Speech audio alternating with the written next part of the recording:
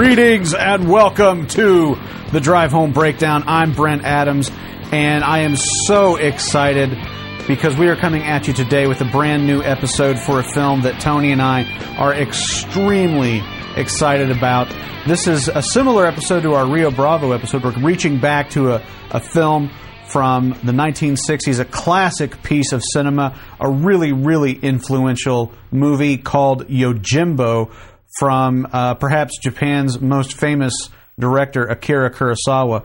This was released in 1961, stars the legendary Toshiro Mifune, and it's a classic in every sense of the word. It's gone on to inspire countless movies, a lot of remakes.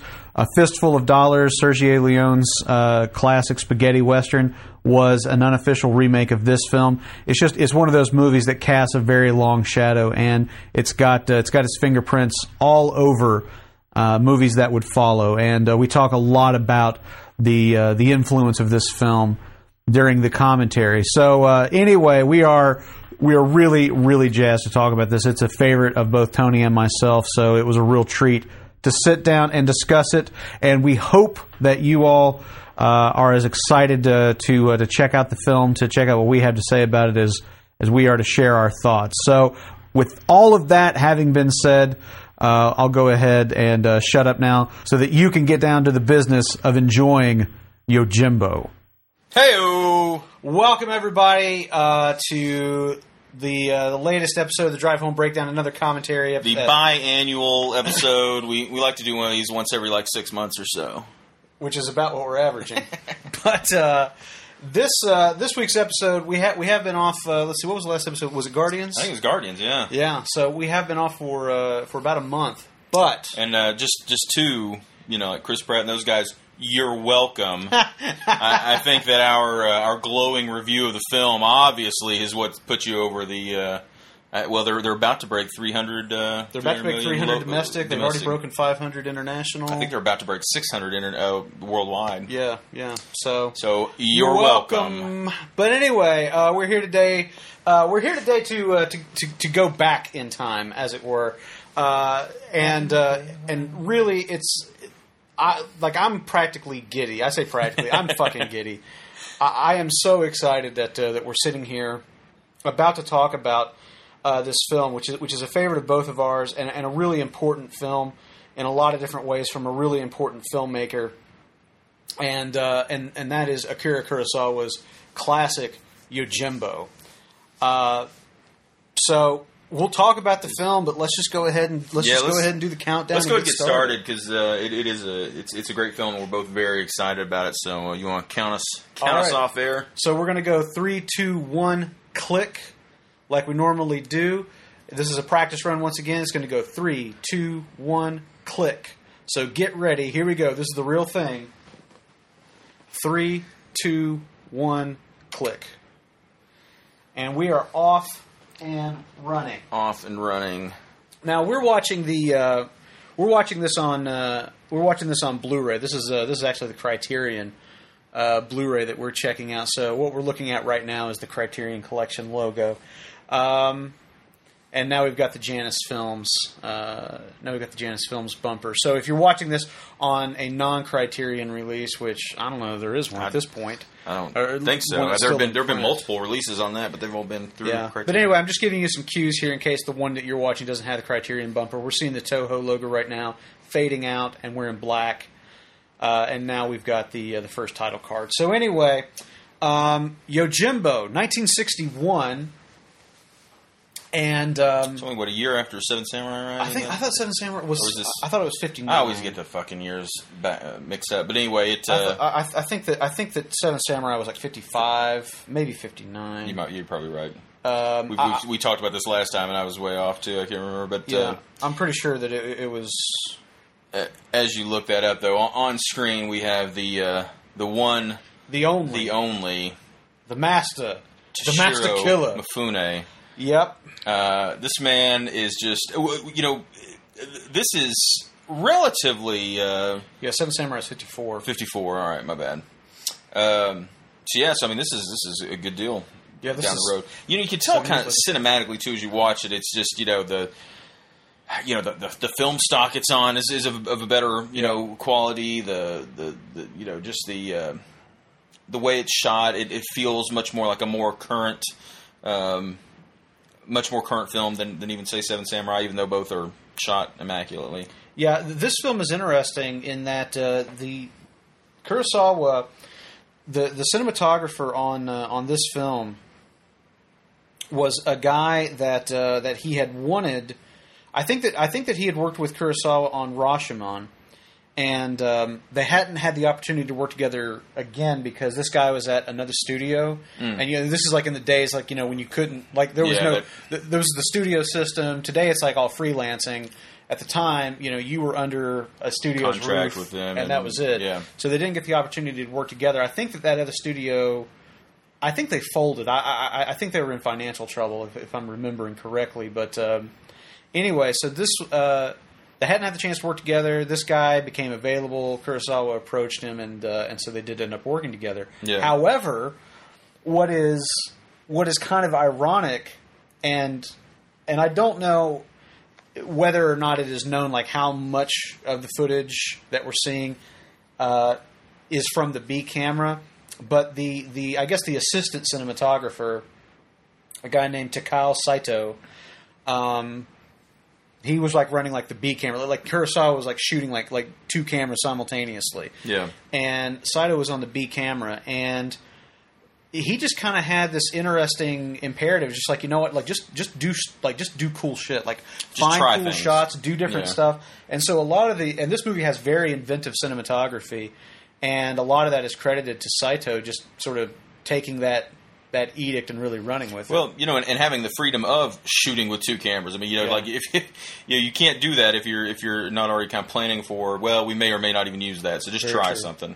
Now, already, we don't have a word of dialogue yet, but we're already doing some great character building here, and lots of scratching, which and the shoulder shifting. The shoulder shifting is a big deal too.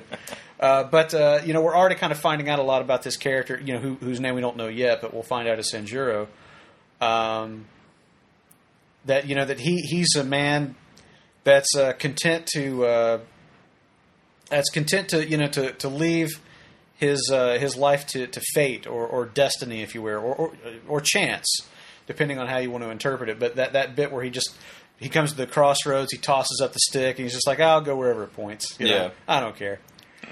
Now, this exchange that we just saw here is interesting, and that will come full circle later in the film.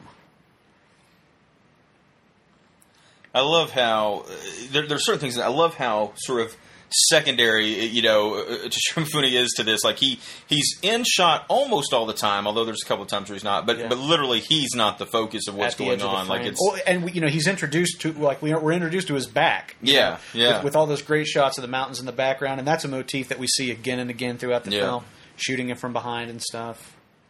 But yeah, you're right. I mean, he and we as the audience are clearly, on the outside looking in to this situation as we're getting this exposition about gangsters and gamblers and how bad things have gotten in this nameless town that Sanjuro is approaching. I was gonna say I own this on DVD, but I don't have it on Blu-ray. My God, and you're hating yourself right now, man.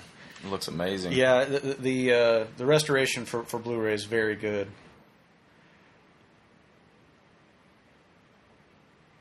So, at this point in Mifune's career, I mean, he's a star in Japan. Yeah.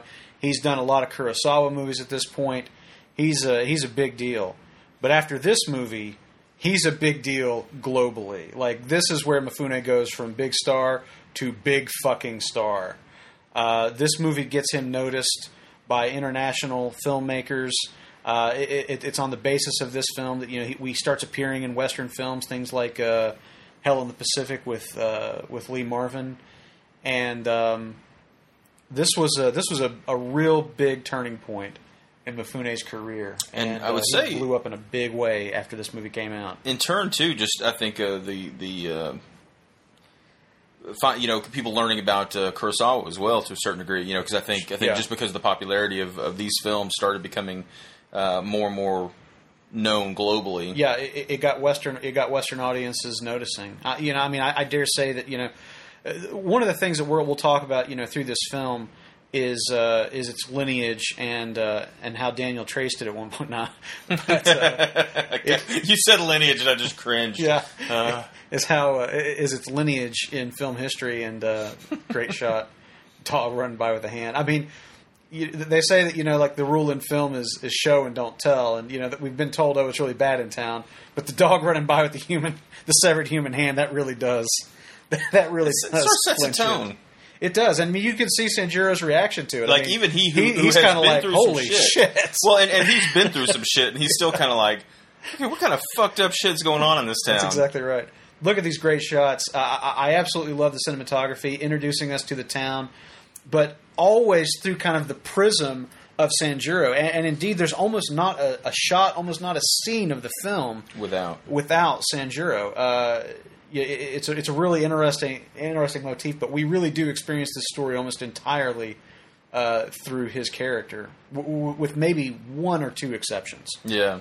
But anyway, interesting story about that hand that I'll come back to in just a minute. There's a neat story about how how the production got their hands on that hand. But anyway.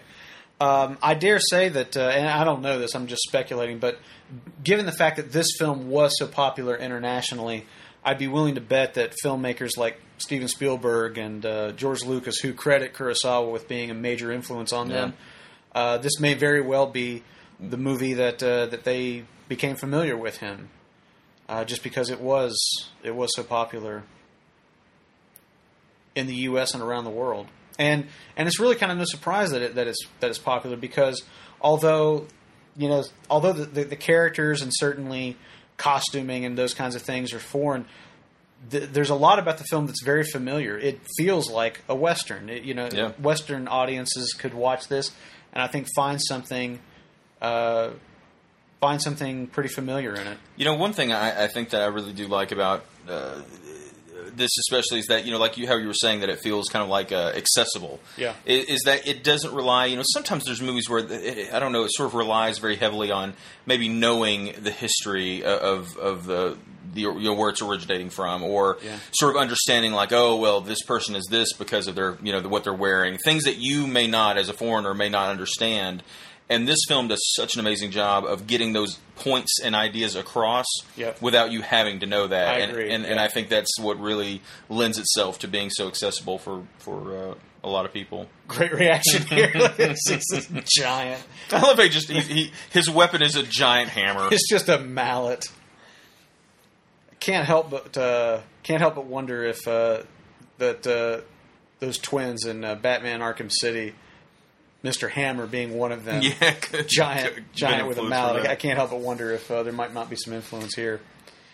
I just love this entire intro, because it's like he says little to nothing, in the entire first scene, and everybody is interested in him, or is he is getting a reaction from everyone that he crosses paths with to some degree, and they're all talking to him, and he's just in the back of his head kind of putting together like, what the, what is going on here? And, do I even want to screw with it, Yep. All right. Now, we're getting introduced to probably I guess this is probably the biggest character in the film next to Sanjuro. And I'm not gonna figure out the actor's name or even the character's name. But anyway, this innkeeper, he's kind of the one decent guy left in town, and he really becomes kind of the moral barometer for the film. He's really the guy that is letting us know how wicked all these people are and how bad the situation is. And even he has kind of given up just to a certain point. I think he's completely apathetic. Yeah, he's like, it sucks, but I'm resigned. But what else am I going to do, essentially? Yeah. But it's interesting how his relationship with Sanjuro, that they have this very, kind of mildly contentious relationship throughout the film, and yet there is, some there is some affection between them, some regard for one another that deepens as the film goes on, and ultimately becomes the dominant driving force in the final action set piece of the movie. But the first half of the film, and this scene especially, it's just really deep exposition. It's just like really telling us the situation, the players. Well, and there's so many layers to it. Like in the background, you've got, if you're listening to us and aren't hearing the film, like you've got this hammering going on and this just constant clacking, and it's the coffin maker, and it's like one of those things, like when he first kind of comes in and it's going on, you don't really notice it's sort of in the background, and then he yells at him, like, there he's going again, and tells him to shut up. And it's just it's the thing that the coffin maker in this town is really the only one who like is well, I shouldn't say the only one, but I mean he's profiting from all this that's going on. He's doing okay for himself. It makes him sick because he's just like taking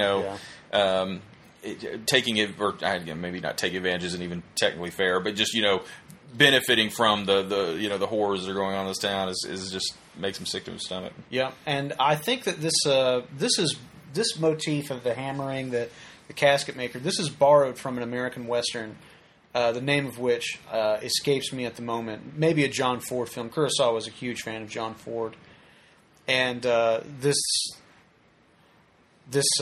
device is something probably being borrowed from one of Kurosawa's favorite westerns. Again, think about this. Who would have shot this way? Yeah, I mean, like why would you really, shoot this scene? Really using? I love. Look at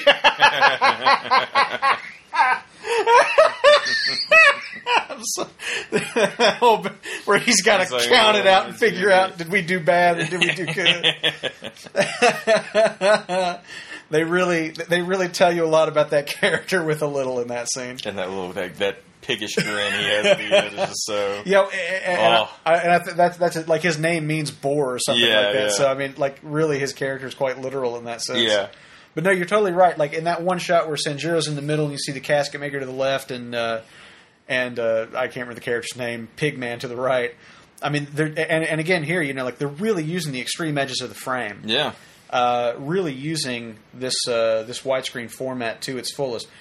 I can't think of a film in the last 20 years that I've seen that's utilized widescreen like this movie has. Because everybody shoot a little bit more safely for TV and stuff like that. For putting it on 16:9 later when it eventually comes on, or in years before in 4:3. Exactly. They were just like, let's play it safe and record everything right dead center in the middle, and this really does play to it. But even just the angle, like choosing not right on the person that's talking, but like behind yet again other characters and through a wall. Like, it just, why would you even do it that way except to make you feel like you are, if you're not Sanjuro himself, you are sympathetically with him. You're sort of like in the room with him, kind of thing, and it works. It puts you in that mode. It does indeed. And this whole thing with the shutters in the inn and the action going on with it, this is something that's used again and again throughout the film, and really, really well. It's fascinating how because of that action of being able to open the shutters and the fact that there's these heavy wood things that clap down when they cuts them off, it like opens it up and cuts them off when you need it to, and so you can have. Yeah, it's a great device, and it's amazing how dynamic it becomes. Yeah. In terms of in terms of being able to show you things going on outside or cut them off as you need to. It's a really, really great bit of on-screen set design, I suppose. No, I agree. So Sanjuro's got a plan, and this is really kind of interesting here, where he kind of expounds on his motives. He says that this is a town of men who deserve to die. That the town will be better off if he kills a bunch of these people off. Not really in it for the money. Not really in it for any kind of. I don't know. Like, you don't get the purpose. You don't get the idea that it's really for any great moral good. That's what I was about to say. It's just like, I would like to kill these guys, and it just so happens that they kind of deserve to die anyway. It sort of almost feels a little bit like he's sort of relegated to being like, he is sort of a tool for good in the end, but he doesn't really care. He doesn't really give a shit about good. It's like, I can make that happen, and probably nobody else around here can, so why don't I? I guess I will. might as well. But it's his characterization is very different, and this is really, I mean, this turns his character in this movie turns samurai films on its head. I don't think that you're going to see an American Western do this until probably the 70s, like something like McCabe and Mrs. Miller with Warren Beatty, which was considered, I think like the first revisionist Western that was like, look, it's not all happy and John Wayne or and honor and respect. That's exactly and right. I don't shoot an unarmed man. It was a hard, gritty, world.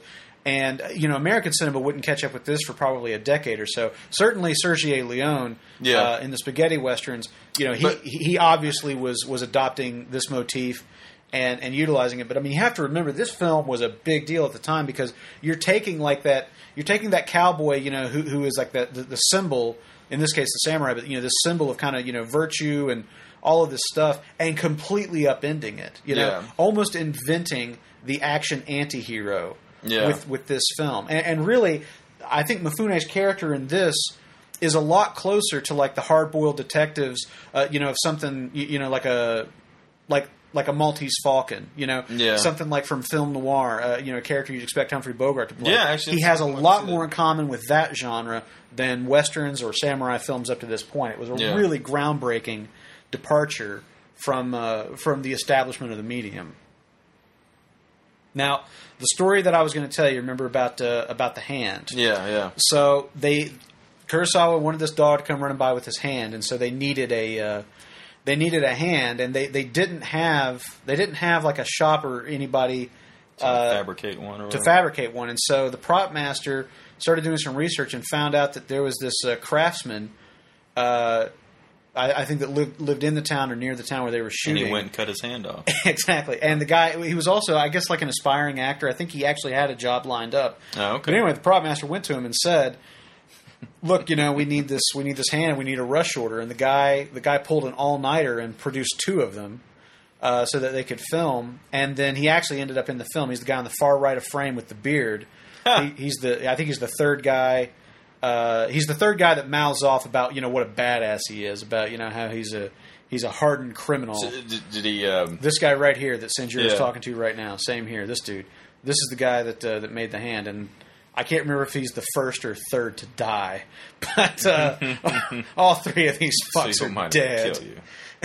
I love just how matter of fact he is. It's like, look, I'm gonna fuck you up. Yep. I mean, you do realize we aren't right? afraid of the sword.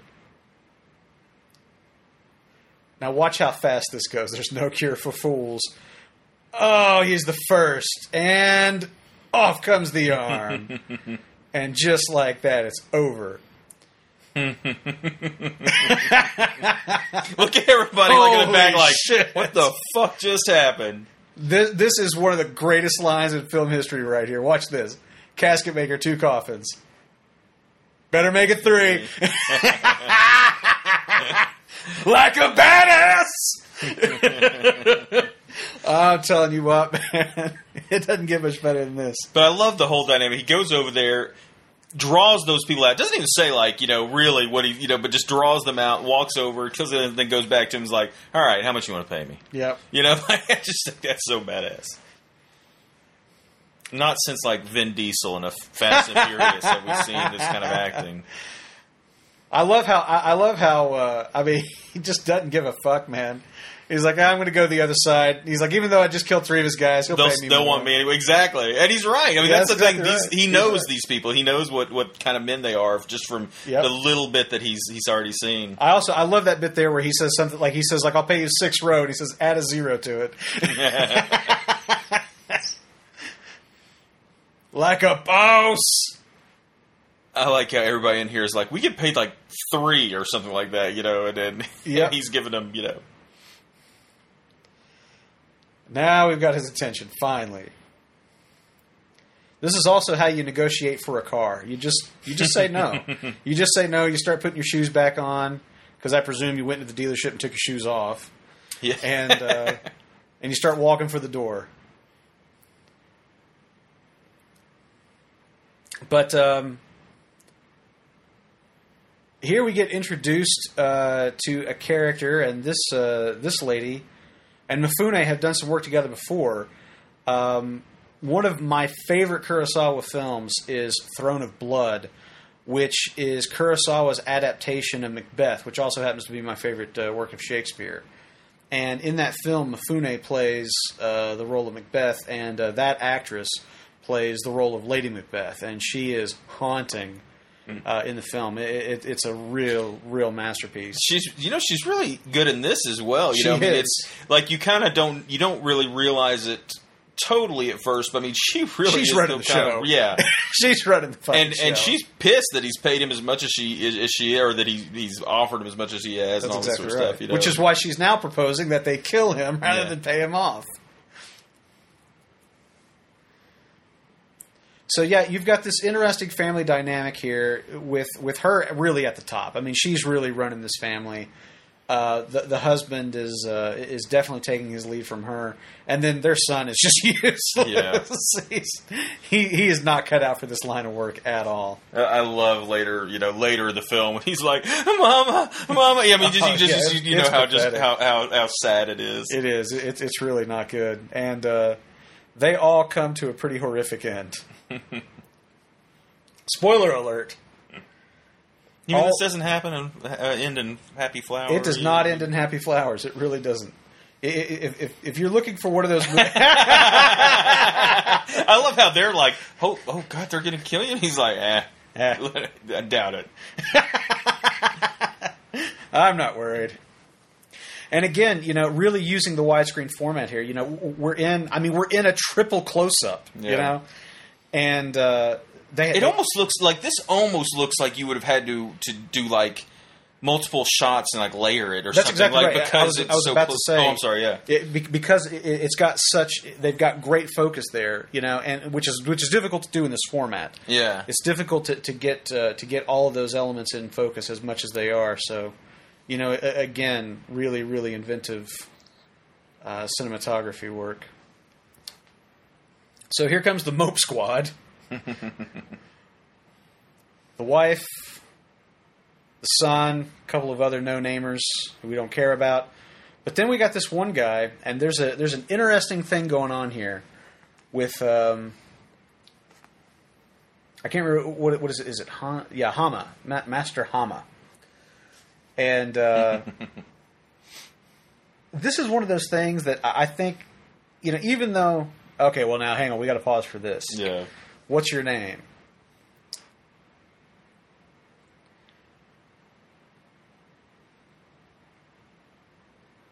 So he answers, and Sanjuro, I think literally translated just means 30-year-old. So, or like it means like 30-year, I guess. And so he says, "My name is 30-year-old Mulberry Field, but closer to 40." Ha ha ha. And so begins kind of the legacy of the man with no name. Because the name he's giving is obviously a fake. And in the follow-up to this, Sanjuro, he gives a different, it's still Sanjuro, but something else, not Mulberry Field. It's something else that he looks at and kind of draws inspiration from. So you never really kind of find out who he is. And I love this. This is the former master of the swordsman, kind of, that's exactly training his guys, and he's like, I'm not good enough to sit over there because you're obviously paying him so much more. And you know what? He's right. He's exactly right. Now, although I do love the little moment they have in a moment because it really is. It's really there's a neat passing of the torch. Yeah, and that was the story that I was going to comment on. Is that there's an interesting art imitating life thing going on here, and that this actor, the one that's playing Hama. This guy, I love that. The actor playing Hama was he and Akira Kurosawa had worked together a lot, and prior to Mifune kind of becoming Kurosawa's go-to leading man, that guy was Kurosawa's go-to leading man earlier in his career. And so, can I just real quick? I want an alarm of this exact sound. I think this sound is so. It's very distinct. So distinct. It would definitely wake you up. Yes. But anyway, so that actor, had kind of been Toshiro Mifune years before. Yeah. And so, at this point, obviously, Mifune has, become kind of established as Kurosawa's leading man. And so there is this really interesting kind of changing of the guard moment going on in that scene and then the one that's about to happen right now as well. She's not kidding. Look, I mean, she's like, bitches leave. Years later, Clarence Bodiger would draw inspiration from her for his performance. But yes, it's a she's really no kind Ray of Rice. I mean, she's no.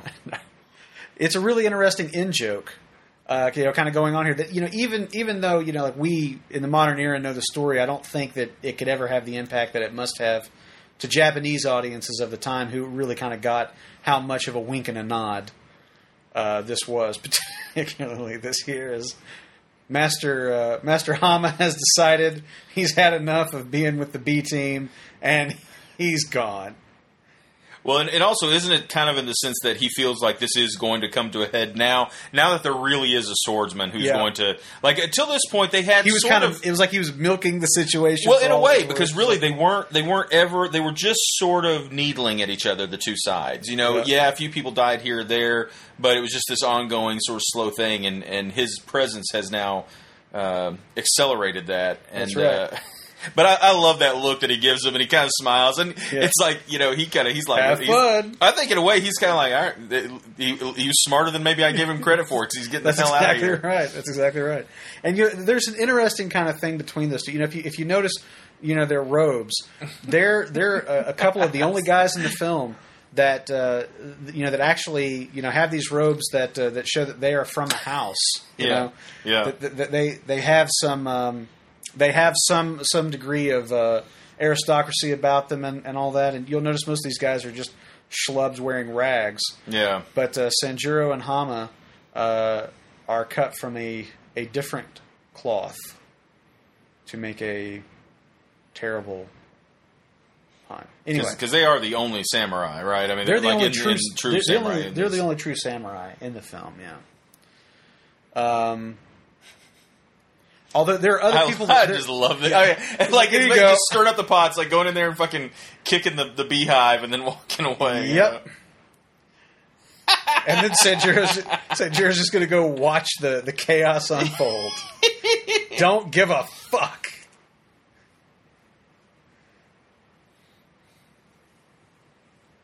That is an ugly Japanese man. Yes.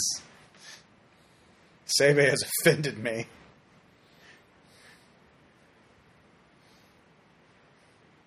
That's it.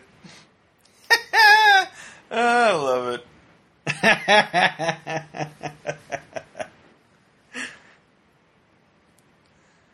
So now we anticipate quite the bloodbath is going to unfold. This guy is great. The really Hansuke, the corrupt sheriff,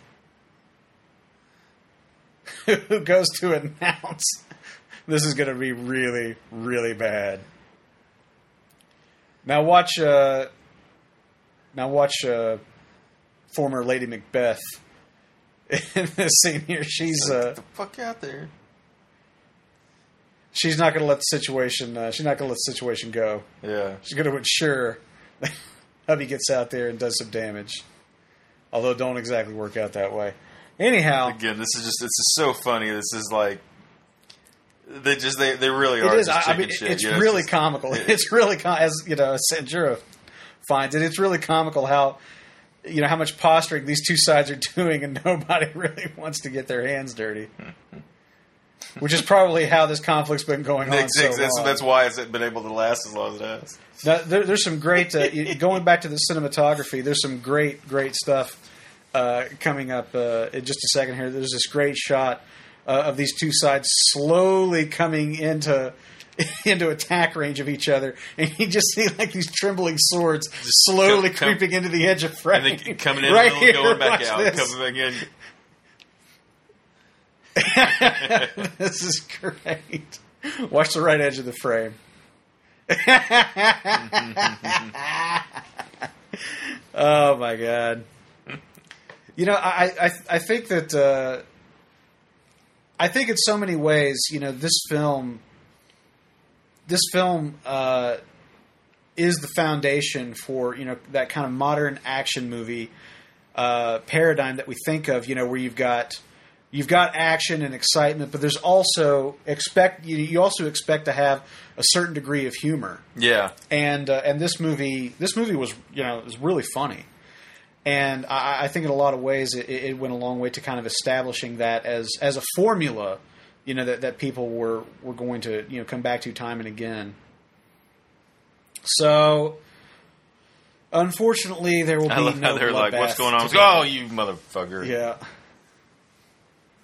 I really buy that these guys hate each other. Yes. I totally buy it. You swine. Kurosawa actually started rumors to make them hate each other just to make their performance better, I bet. That's exactly right. He kept saying, oh, that guy's getting paid more than you. Fucking your wife. Another theme that's explored later on in the film. Not even the dogs are fighting. Dogs is an interesting insult. People forever calling Sanjuro dog, and he's always getting slapped with that moniker.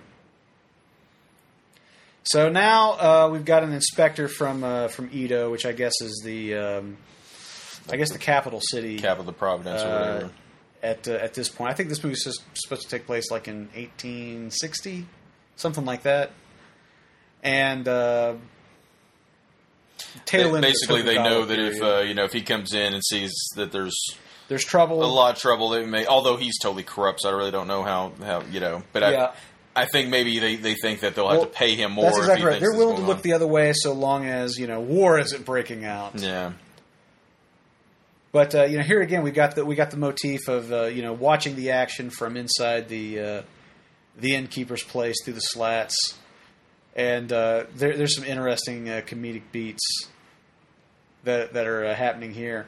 I had to watch this movie several times before I figured out that the thing that he's talking about, he says something like, "No wonder the guy can afford such a fancy," and I can't remember the word that he uses for it, but he's talking about that litter. He's talking about the thing that the guy travels around in, that box that's in the foreground, carriage or whatever. That 2-3 people, or I guess 2 to 4 people are going to carry him around in. But Sanjuro comments like, "Oh, no wonder he's got such a nice XYZ." I can't remember the word at the moment, but anyway, it took me. I can't remember how many times I watched this movie. What are they talking about? Before it finally dawned, I was like, "Oh, okay, right." Like I said, the carriage thing or whatever.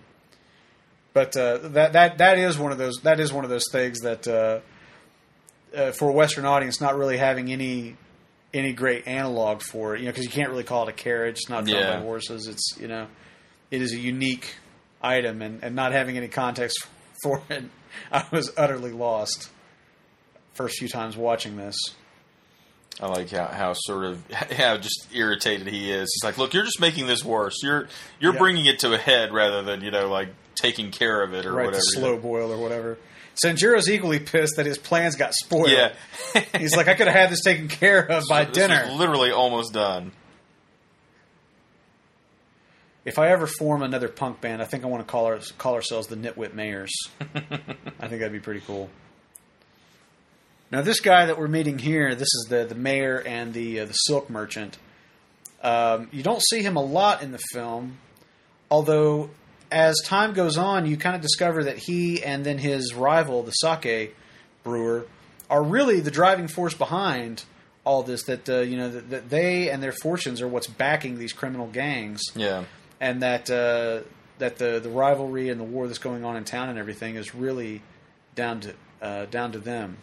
This is I find this really funny. This thing with Hansuke handing out the bribes here.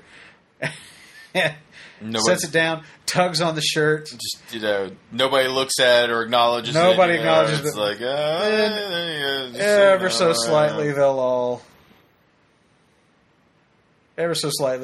all reach down and they'll just disappear into the ropes. There's one.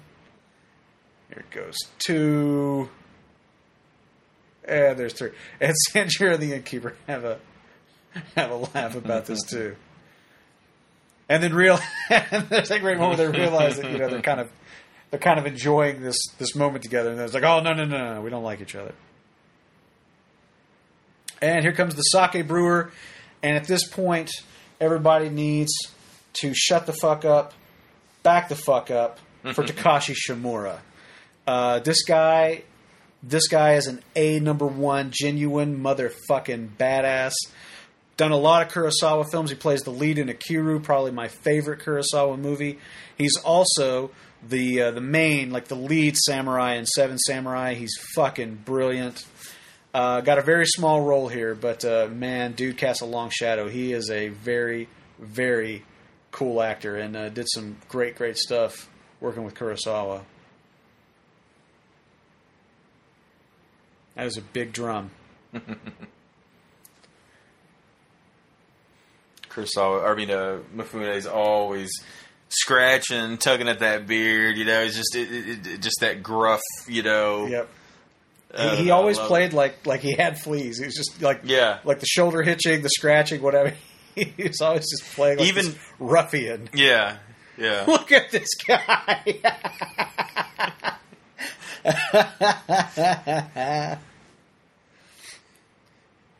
I mean, it almost is out of place. Yeah, it's almost so goofy. Over the top. I mean, the fact that he's got a unibrow and everything. Yeah, I mean, it's so over the top. But it works. It so works, and that's the thing. Like, if you look at him in profile, like that protruding upper lip actually looks like a pig snout. Yeah, it's brilliant. It's so brilliant. Fune's like, "What's up, Jack? I like you." Just says what's on his mind. Simple mind, simple words.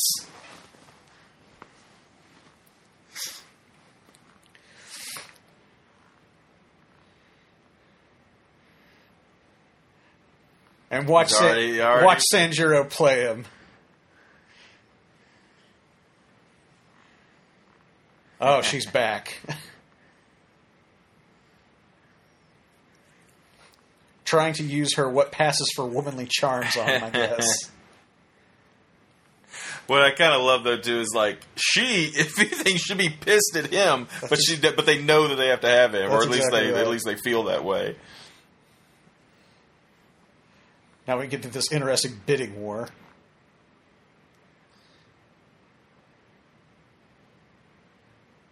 Look at that.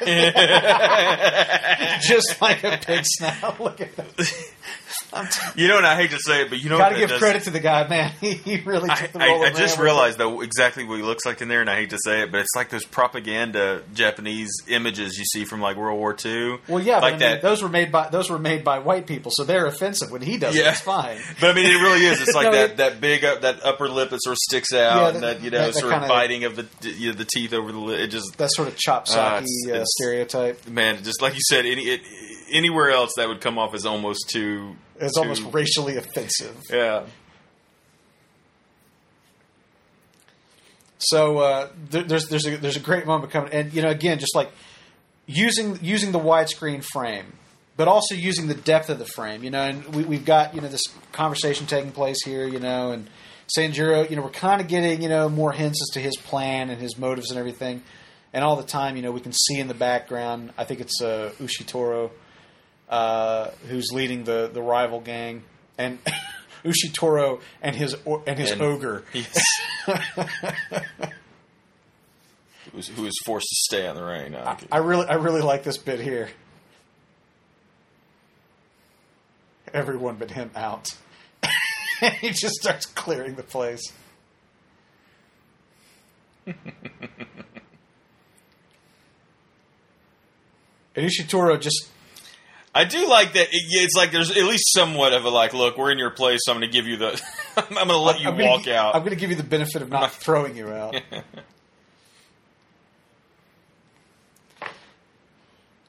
Beautiful framing, rain in the background. It's just, this is the kind of movie you could teach. You could teach a class on cinematography and shot design, lighting off this movie. You took a course in Kurosawa specifically too. I mean, I did, because your background's in filmmaking. I studied film in college, and my very first semester,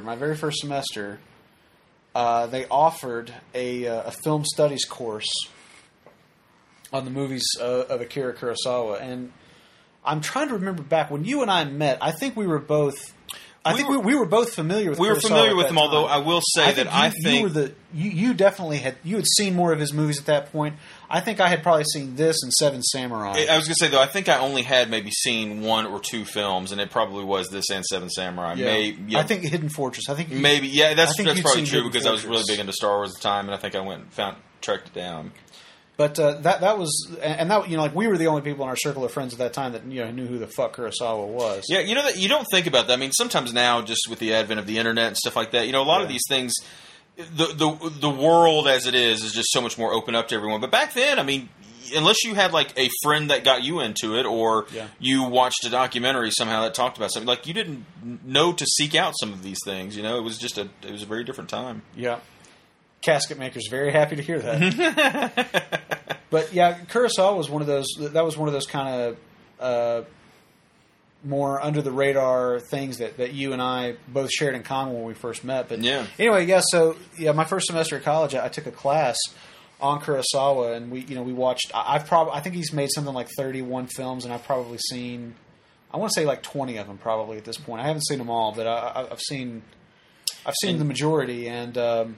The thing is, like, I had primarily watched, like, his samurai films. Yeah. Those are the movies that I was most interested in, and that class exposed me to a lot more of his body of work, a lot more of the dramas and things that he had done, gave me a deeper appreciation for his talent as a filmmaker. And my favorite Kurosawa film, Akira, is a drama starring the guy I was talking about a minute ago, Takashi Shimura.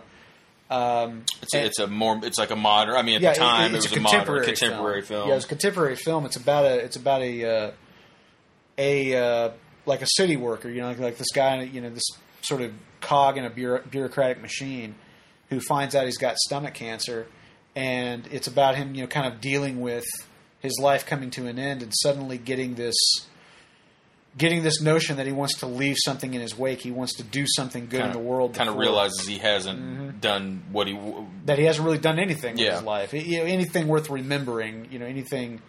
Any kind of legacy. And so he gets it in his head to do that. And one of his constituents or something wants that they're clamoring for a playground for the children in this neighborhood to play in. And so he basically he kind of becomes this man that takes on the bureaucratic machine, of government to try and work within the system to do this, to get this impossible thing done, to get this playground built, and it's a very simple story, exceptionally well told, and really, I would probably not have watched that film.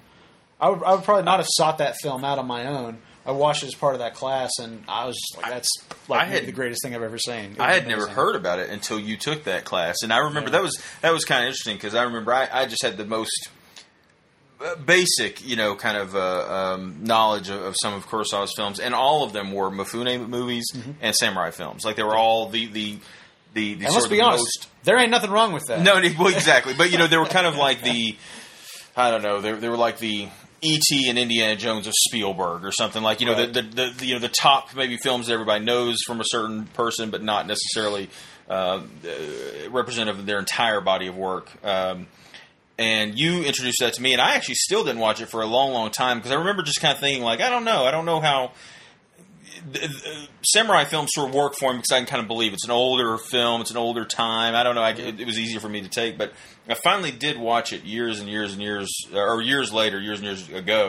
and it's fantastic, and that's starring Takashi Shimura as the manager, or whatever the position he is. Yeah, I can't remember exactly now. Yeah, what his position is now. What was the other? There's another one that Dezu Uzala. I don't even know which was that. Well, we'll talk about that in a minute. Right now, let's talk about this handsome young guy. This is Onosuke, who is I guess he's like the third brother. Yeah, and he's been where's he been? He's like been away getting money or something like that, isn't he? Or he's been off traveling. He's been away for like a year or something like that. He had to go out of the state to buy a gun. There's really strong gun laws. There were very strict gun control laws in Japan at the time, mostly having to do with the fact that if foreign traders came anywhere near Japan, they got murdered. But although I think I'm trying to remember, it seems like the Dutch had a trade agreement with Japan early on or something like this. And so I guess presumably that's where he's gotten this bit of Western hardware. But he's got a revolver, and I mean, he can use it. I mean, like it's they sort of show that real simple scene there, but I mean, it is to give you an idea that he's not just he's got it and he doesn't know what to do with it. I mean, he knows what he's doing. But even more dangerous than that, he's not a stupid man. Yeah, he is he's a clever dude, and not a coward either per se. Like he's exactly a little more, he's more likely to take someone on rather than just run. He's the closest thing to a match for Sanjuro that we're going to meet in this movie, and he does become a pretty serious foil as the film goes on. The guy that's playing this is Tatsuya Nakadai, and again, we were kind of talking about the actor, playing Hama earlier, and this kind of interesting passing of the torch thing going on. What's interesting is that Nakadai would end up working with Kurosawa again several more times. I believe he's in Ron, Kagemusha, maybe something else that I'm not thinking of. But anyway, yeah. So he's done. He actually had a walk-on part in Seven Samurai. He's one of the samurai walking through town. No speaking part or anything, but he's just like one of the guys walking by when Shimura is starting to put together the team of samurai to go to that. And in that's a story they talk about. I think in the maybe the running commentary for Seven Samurai, where I believe he was. Didn't he? There's like a story about him being like in the bathroom with Kurosawa or something. Is there like he was trying to get his attention or something as he went into the restroom or something? I can't remember, but it was one of those things. Like he was so not on his radar at that time. He was just an extra, just there to fill a role. And then years later, they apparently became quite in terms of a working relationship, quite close. Yep, very very true. And he actually did he do more films than? Like, because, everybody always assumes that Mifune has kind of done the most films with Kurosawa, but isn't it maybe him or is it somebody else that has actually done more, but they're just, it's not as well known as... I don't know about that. I know that... Maybe I am. I can't remember how many... Let me see. I don't know if Wikipedia will answer that. You should ask Siri. Maybe Siri knows. Yeah, I should ask Siri. He did 5 films with Kurosawa. Okay, yes, that's not right. So, not as many, but... like I said, some pretty significant ones, and in fact, he plays basically the same role in Sanjuro. He plays the antagonist in Sanjuro, the one guy in Sanjuro that can really kind of challenge Mifune. I just assume he's dead. I mean, I must be dead. Blame him? He pulled, and then the cloak comes off. You see his Yakuza body tats. That's one of those things that I don't know. I don't know that they use the term Yakuza in this film. I don't know if it kind of comes across that, that's what we're dealing with. We're not dealing with rogue samurai. I mean, Sanjuro, Hama.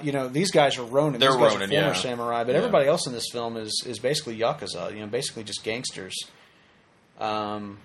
Would it have been called Yakuza then? Yeah. The Yakuza, they go back to, I want to say 17th, 18th century. But yeah, in terms of it went back that long. I mean, I guess I thought of it more of a more recent, last 60, 70 years kind of time frame. I didn't realize it went back that far. Yeah, the term as far as being 17th century. The term as far as being a descriptor for basically like a professional criminal. Whoa, wait a minute. Can you hold on just a second? Yeah, hold on. Whew, I gotta watch I'm telling you what, this is. I'm not gonna lie. This could be in like a like scary movie, and it is quite bizarre. And Sanjuro's not all that impressed either. Yeah, it's like what? I love how she's got that smile on her face. We're like, yeah. Look at the guys in the back. Look at their guys. Everybody's like acting like they're afraid they're going to catch something. Which it's entirely. I mean, let's be honest. There's a story, I can't remember where this comes from. I can't remember if it's on the commentary for this film with the film historian or if it's...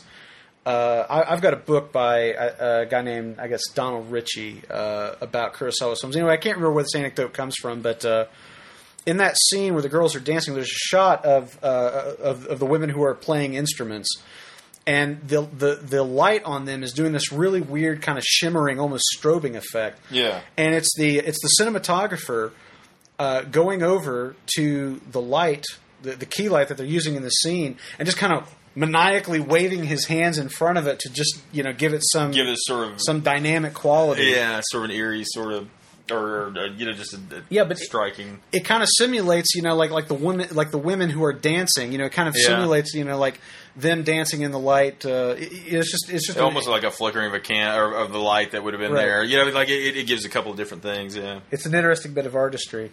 Another thing we haven't talked about yet, but is really pronounced in this scene, and it's worth talking about in the film overall, is music.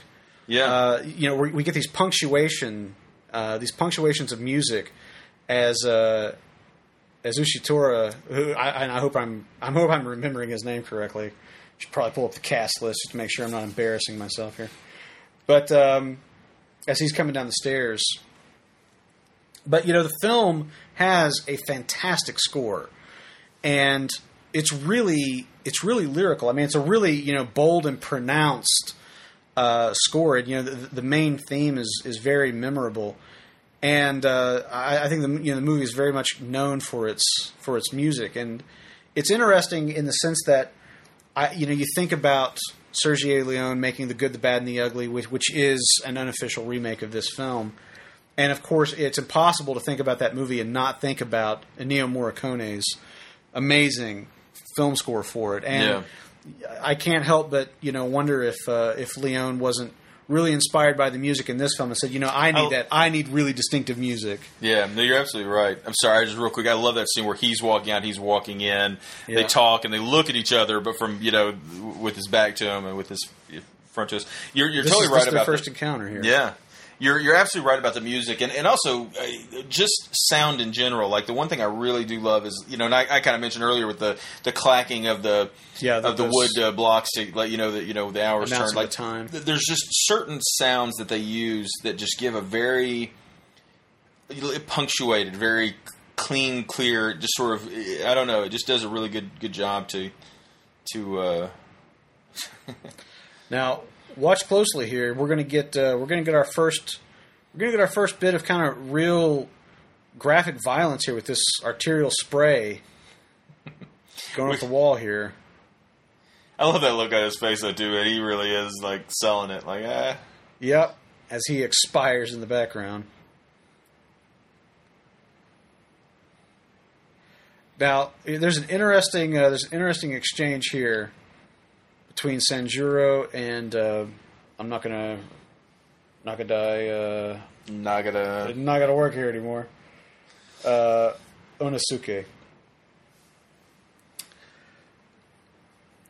as he's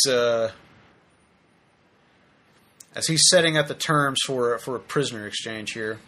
Now the actor playing this guy Tatsuya Nakadai. He was a star in his own right at this point too. He'd already done a lot of big movies and everything, and so this movie was very much kind of like a Heat or something like that, like a De Niro Pacino, together in the same film.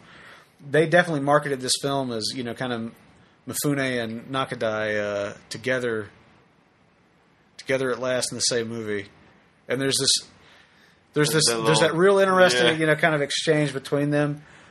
And the thing about it is that I don't think that Sanjuro approves of him morally, but I think Sanjuro respects him. He knows that guy. He knows that most of these guys are really morons. I mean, most of these guys are really stupid people. And Sanjuro, I think, has the sense that guy respects his ability, isn't. respects his, Yeah. I do. I agree.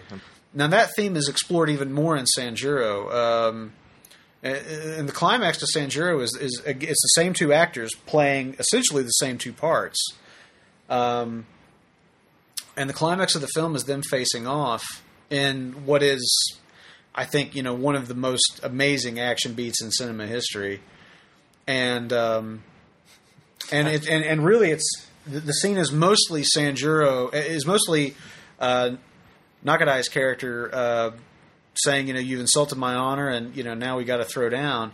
And Sanjuro essentially begging him not to. Is like, look, we're just the same, you and I, and you don't have to let this honor thing, get your feathers all ruffled and everything. There's going to be other masters, and life is going to go on. I've been doing the Ronin thing for a while. Believe me, I know what I'm talking about. And just really does not want it to he come doesn't to that. want it, yeah, exactly, because he sort of recognizes that they are a counterpoint to one another, and Sanjuro doesn't want to put him down, and that whole notion of these two guys kind of being more alike than similar, and the kind of the tragedy. I mean, you talk about like De Niro and Pacino in Heat. Yeah, I mean, like that relationship is essentially Sanjuro.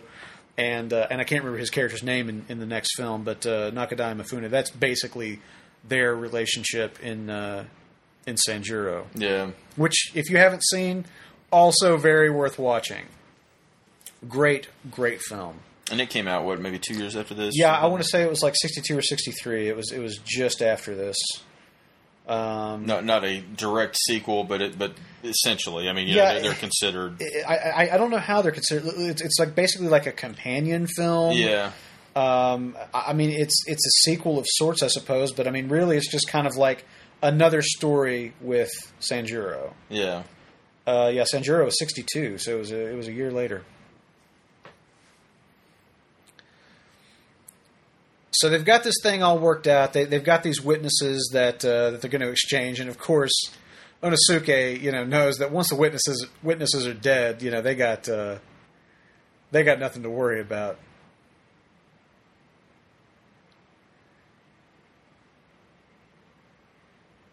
Shave your head and ask my brother to take over as heir. Top knots being very important at the time. But Seibei, turns out he's not quite as stupid as he looks. Now this is one of those things that, like, in order for this device to really kind of work, like, you got to do a lot of exposition mid-movie. Yeah. And that's the thing. Like, this is a movie that the kind of the situation surrounding this is pretty dense, actually, and just the whole kind of political situation and the history with these guys and all that. And this woman is basically like, she's the favorite consort of the sake brewer who is backing Onosuke and his brothers. That was amusing. Ever the rogue. But, you have to do, like, all this explaining about, like, who she is and what her significance is. And she's got this whole backstory, like she's got a husband and a child, and she can't see them because the sake brewer basically, is keeping her as a concubine.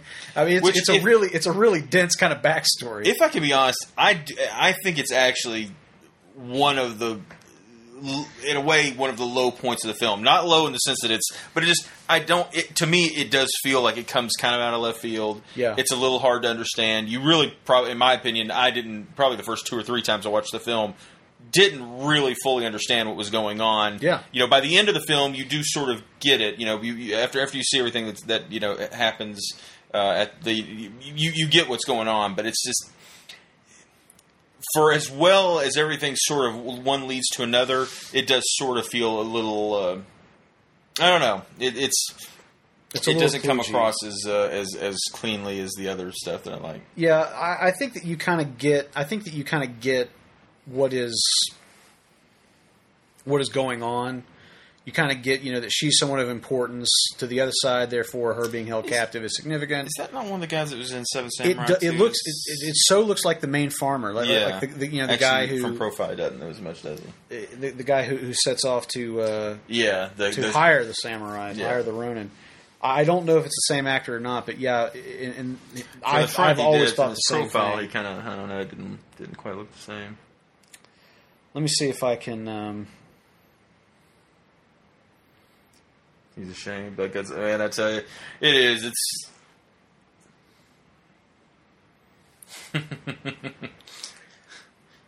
such a chicken shit.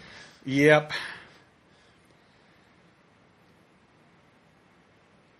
So we've got the silk merchant and the sake brewer. This is really kind of the first time in the film where we're kind of seeing them face off and really kind of getting the sense that they are the two guys. They are the driving forces behind all of this violence and madness that's been going on. And then this gets pretty heartbreaking here in a second. Yeah.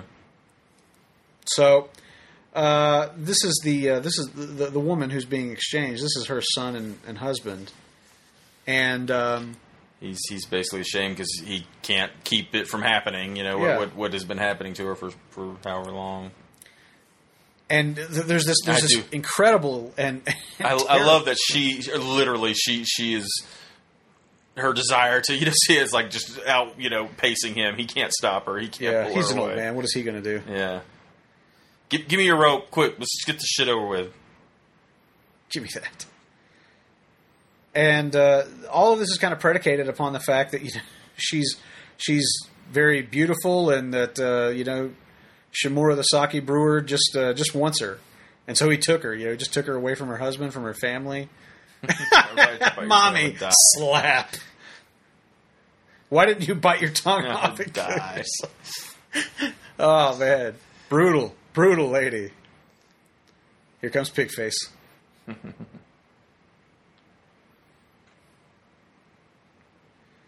Sometimes I was just thinking about this, just watching black and white film in general, is how and also this transfer, because this really is amazing. But the Blu-ray's good, son. The like the contrast and all the detail in people's faces, it is kind of funny. It's like when the color isn't there, you sort of, I don't know, when you watch something on TV, sometimes you don't get that definition, so sometimes it does kind of get a little muddy. But you see like the costumes and like how everybody is wearing something different. Like on a little crappy 4x3 old CRT, they just all look like they're wearing gray. And you see this, and it's just really the work and the design and the costumes and sets. It's just amazing.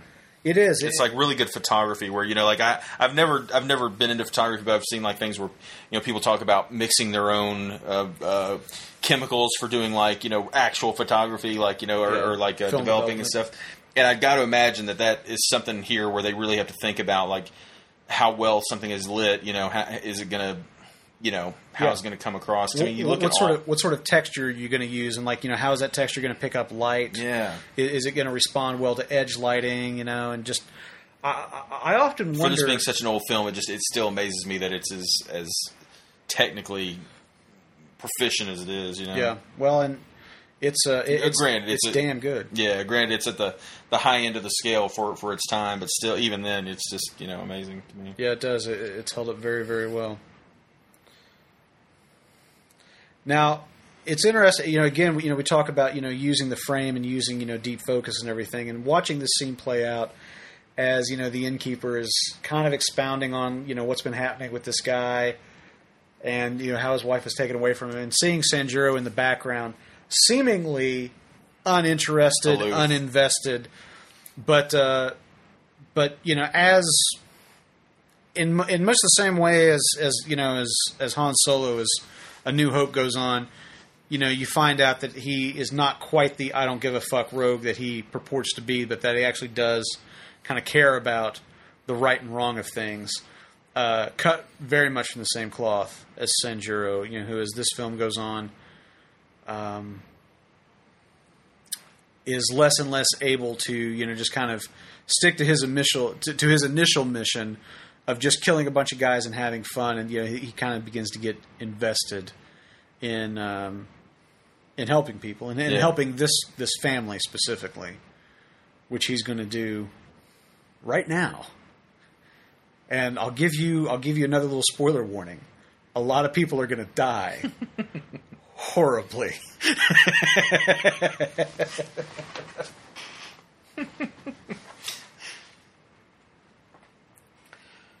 So this is probably. I'm sorry. Every time I see that guy, it just kills me. Now he is. want to say before I say that? Go look it up. Yeah. Now again, the Onosuke, he's not quite sure about Sanjuro. He's not sure he's worth what his brother's willing to pay.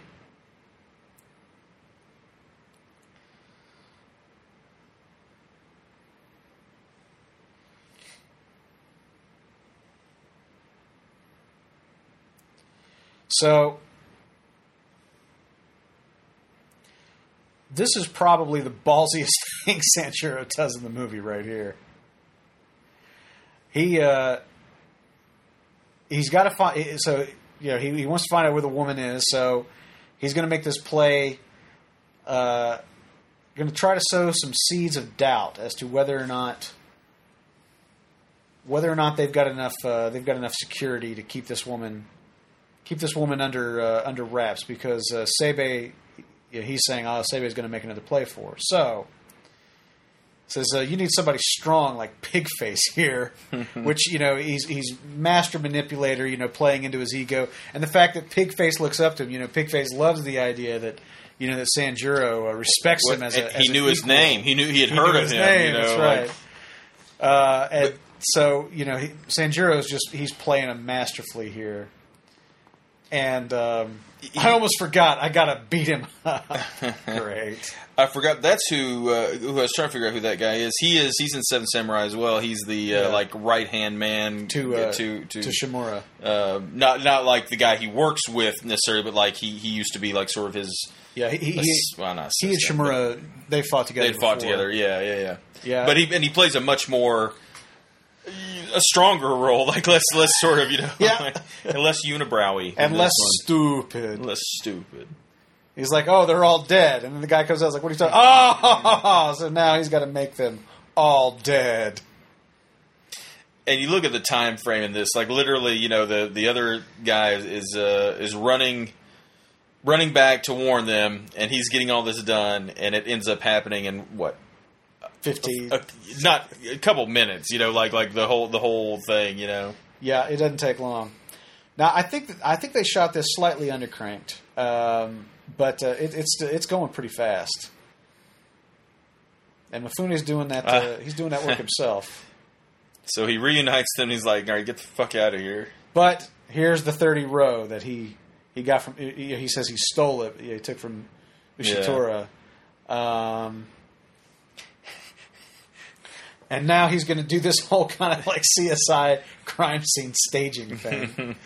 But I love this too, because you got to imagine this had to be done in one take. Yeah. Because Mifune's he's just doing it, man. He's just like going for it, kicking the shit out of things. Like you think in films, like they probably try to make it in such a way that if it doesn't, if something happens, we can shoot it again if need be. No.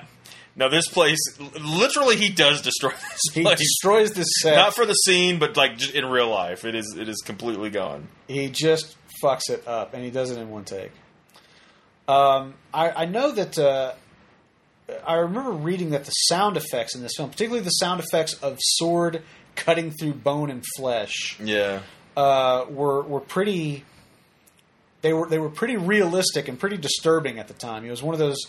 People one of those things in theaters were like sort of, like, oh god, like it's the film was a bit notorious on that level at the time for its use of realistic sound effects. And he comes back out, and all right, they should be long gone by. What the fuck? Oh my god, you idiot! But they're so just indebted, And he's like, look, you fucking retards. You're going to get us all killed. Oh, man. I hate pathetic weaklings. Start crying and I'll kill you. But of course, Sanjuro is not quite the heartless mercenary. Yeah, he's just trying to say whatever he can to get them the hell out of here. Get them out. Don't ever come back.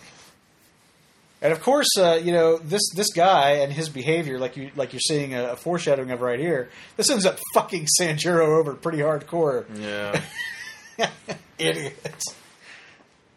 No good deed goes unpunished, as they say. I love it's like 30 men running, just appearing out of darkness.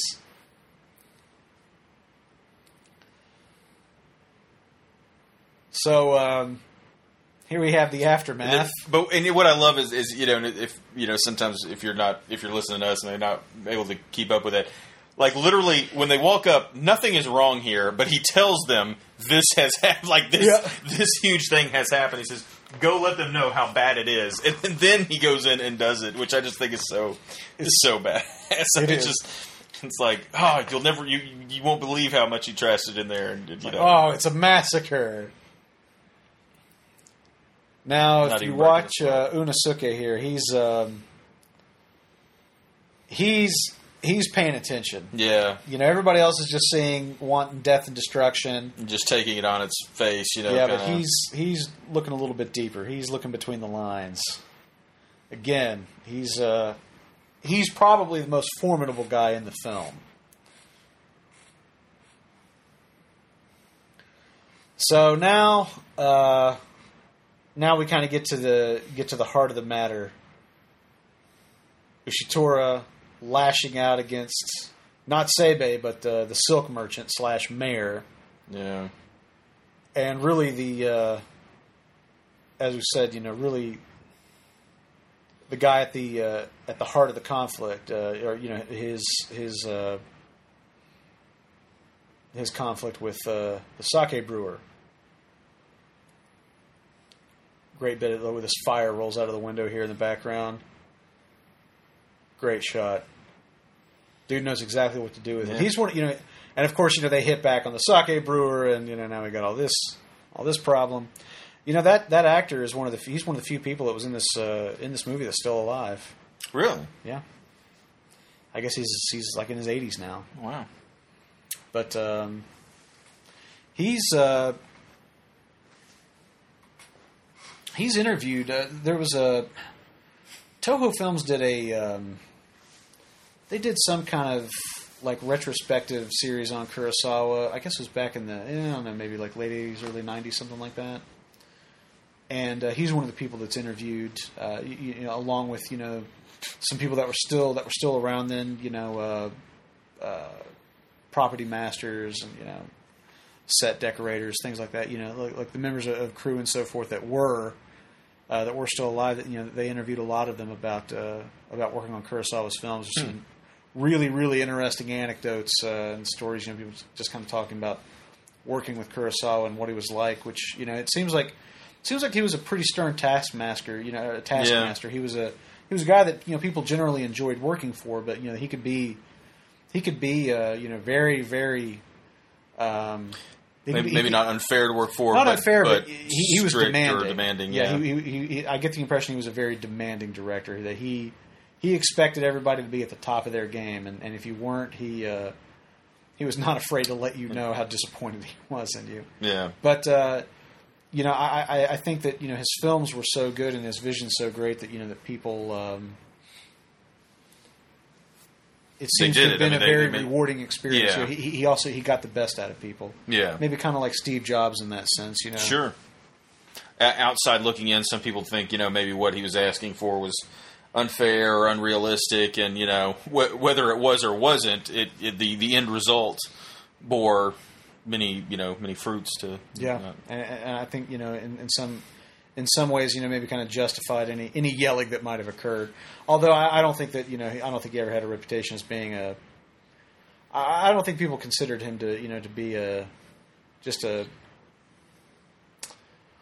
brute or something like that. Yeah, exactly. I don't think that anybody considered him to be an unpleasant person per se. But although there's a story about Mifune went to dinner I think they went to dinner at Kurosawa's house. And he went with the Shimuras, Takashi Shimura and his wife. Mm-hmm.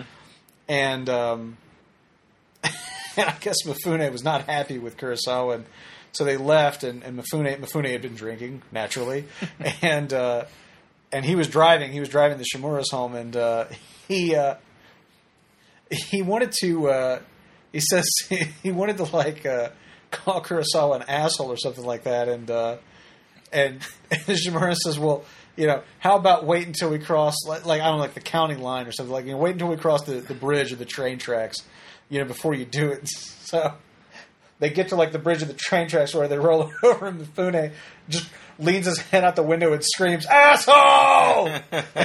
As they're careening down the road, no doubt driving under the influence, which we don't encourage, kids. You should never do that. But anyway, it is funny, but you do kind of hear stories that I do think that Kurosawa and Mifune had this like great deal of respect for one another. Yeah. But I don't think particularly liked each other. Like, like in terms of a friendly sense. Like, I think respected, knew that for both of them, it was good for both of them to be at their best and to, like they needed one another to sort of bring. They both brought the best out in each other, I guess is what I'm trying to say. But I mean, it does sort of seem, because like apparently they even had, sort of a, not a.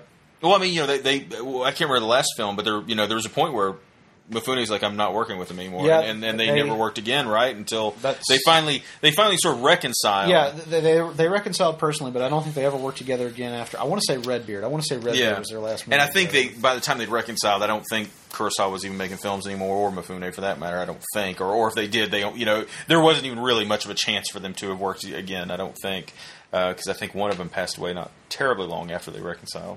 Yeah, but that is my recollection as well.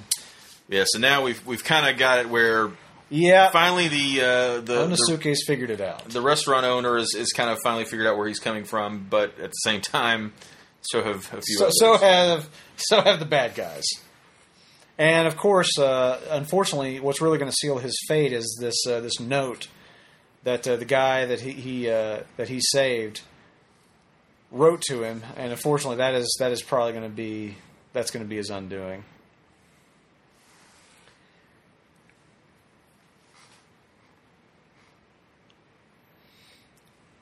So the restaurant owner's he's gonna try to get this note out on the sly. Yeah.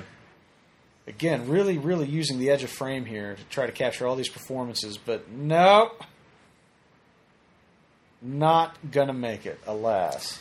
Might have been able to get out of it at that point, but not now. Not now. From Kohei Inoue. This is actually another kind of concept that seems like we see a lot of in more contemporary movies, is like the whole kind of the protagonist, or the main person is kind of smarter than everyone else. Yeah. But his good deeds kind of turn on him at some point, and he undoes him at some point. Yeah. It's interesting. And then at first he doesn't need anybody. In the beginning, he can do it all, and in the end, he needs others to sort of help him. And that's although you could make the argument that if he'd just been heartless and never helped those guys, it would never have happened. It's a good point. But of course, if he just spun that stick around a little more too, he could have been going different, totally different directions as well. That's true. He could have gone to some other town with less scary. This is also kind of interesting. They do sometimes in films, is it's like, I don't know, in current films, especially like action-y kind of ones, like they make a point of showing the beating up of the mayor. And this one, we cut to the aftermath. Like he is beat the fuck up. And I love how the big dude with the mallet is basically just like, you want me to do it again? If not, stay down. Don't get up. I told you not to get up. That's right. A pat from you is like a beating from a normal man. Yeah, this guy, he's been kind of a quiet menace the entire film, but he really becomes a pretty direct threat. Well, and they do kind of, in a way, they sort of point, like, once the sword is out of his hand, that really is kind of his. He is a master with a sword. Yeah. Without it, maybe not. He's having a little bit more trouble. Yeah.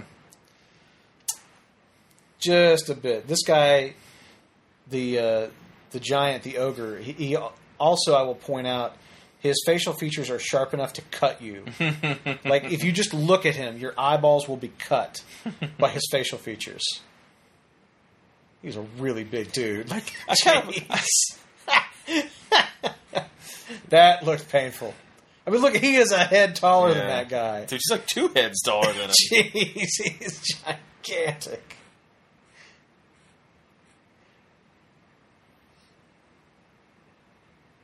groan. Just barely moving in the corner here. These horizontal wipes that Kurosawa was using, of course, you see these a lot of George Lucas movies. Lucas, yeah. Star Wars, Indiana Jones. I think that this kind of transition is something that was also, utilized in like the Republic serials and things like that, which were obviously a big influence on both Star Wars and Indiana Jones. But you don't really see it anymore, though. Nobody really does that. Not really. No, it does seem to be kind of a style of filmmaking that just has never had any kind of great resurgence. Although it does seem to kind of have its place in certain genres. I bet J.J. Abrams does some. I was going to say, I have a feeling there will be a few in the next Star Wars. I would be willing to bet you're right. So, really, in this scene with again the brilliant Takashi Shimura, and this candle does amazing too. Let's not forget that. But the thing that I was going to say is, it is really kind of interesting because this is the one scene in the film where you see Ushitori, the older brother. You really see him showing deference to Shimura's character, to the sake brewer, and this is.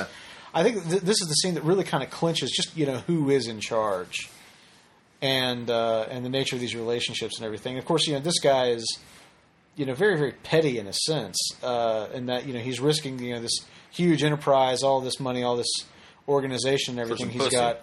Basically, for this woman who he stole from her husband. Exactly.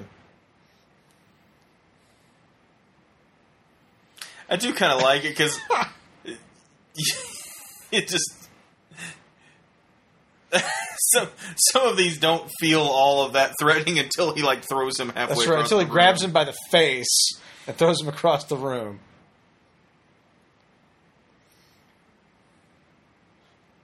That trunk is gonna.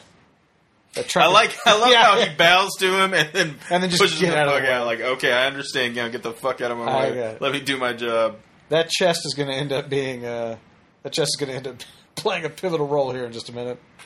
Now, again, I seem to remember reading, or maybe it's in the commentary and I've forgotten, but this escape sequence, spoiler, Mifune is going to escape. But this escape sequence, again, inspired by something I want to say from maybe like a film noir. But the idea of this of kind of tricking the guys and getting in the trunk, etc. That this is based on some favorite film of Kurosawa's. Although for whatever reason I'm thinking it's like a film noir. Although I'm probably not going to remember the title. Even with Wikipedia at my disposal. Anyway, another thing that I was kind of thinking of in watching this is, we talk about that whole thing about, the hero. The hero is only good as the obstacles in front of him, and up till now, Sanjuro's been straight up badass. I mean, there's nothing that's really given him any grief, and then all of a sudden, he is having all kinds of fucking problems, and. You don't really see any way for him legitimately to get out of it. To a degree, right. It really does feel like it's a hopeless situation almost at this point. It really is, but it makes it all the more compelling and all the more heroic, for him to rise out of this defeat and claim victory, and again, You could very easily watch this film and say, "Oh, well, these things are all very cliche, and all movies do this now." It's like, yeah, but the reason that all movies do this is because this movie exactly did. Not all movies at this point in time had done this. That's exactly right. A lot of things that we consider cliche, this movie invented. Yeah, which is why it's. I think why it's got it rightfully has the legacy that it does.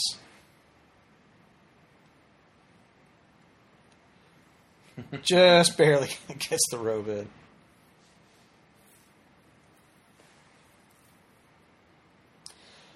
So I'm trying to think. There's been a number of remakes of this. Obviously, the A Fistful of Dollars is probably the most famous. What was the Bruce Willis? Bruce Willis did like that. Yeah, what was it? It was Last Man Standing. Last Man Standing. Yeah. Last Man Standing, which is kind of interesting, because we were talking about how this is in a lot of ways, this movie probably has roots in film noir.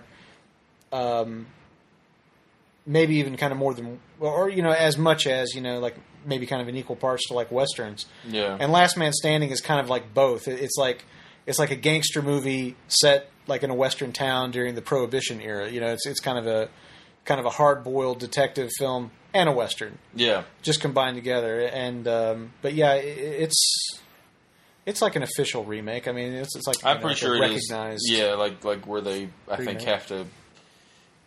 I'm sure they probably had like license it type things. I think if it's a based on the film Yojimbo, yeah, that kind of thing. As opposed to A Fistful of Dollars, which I don't think that they credited or recognized it, or recognized that they were essentially remaking this.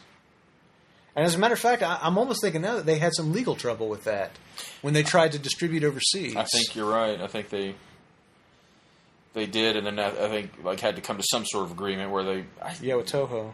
Yeah, did they finally have to cave and put it in there? I don't know. That's I almost feel like they do, because I remember watching that not too long ago, and I'm almost feeling like I saw something like with special help from Toho or something like some sort of like reference to it. Maybe I'm crazy.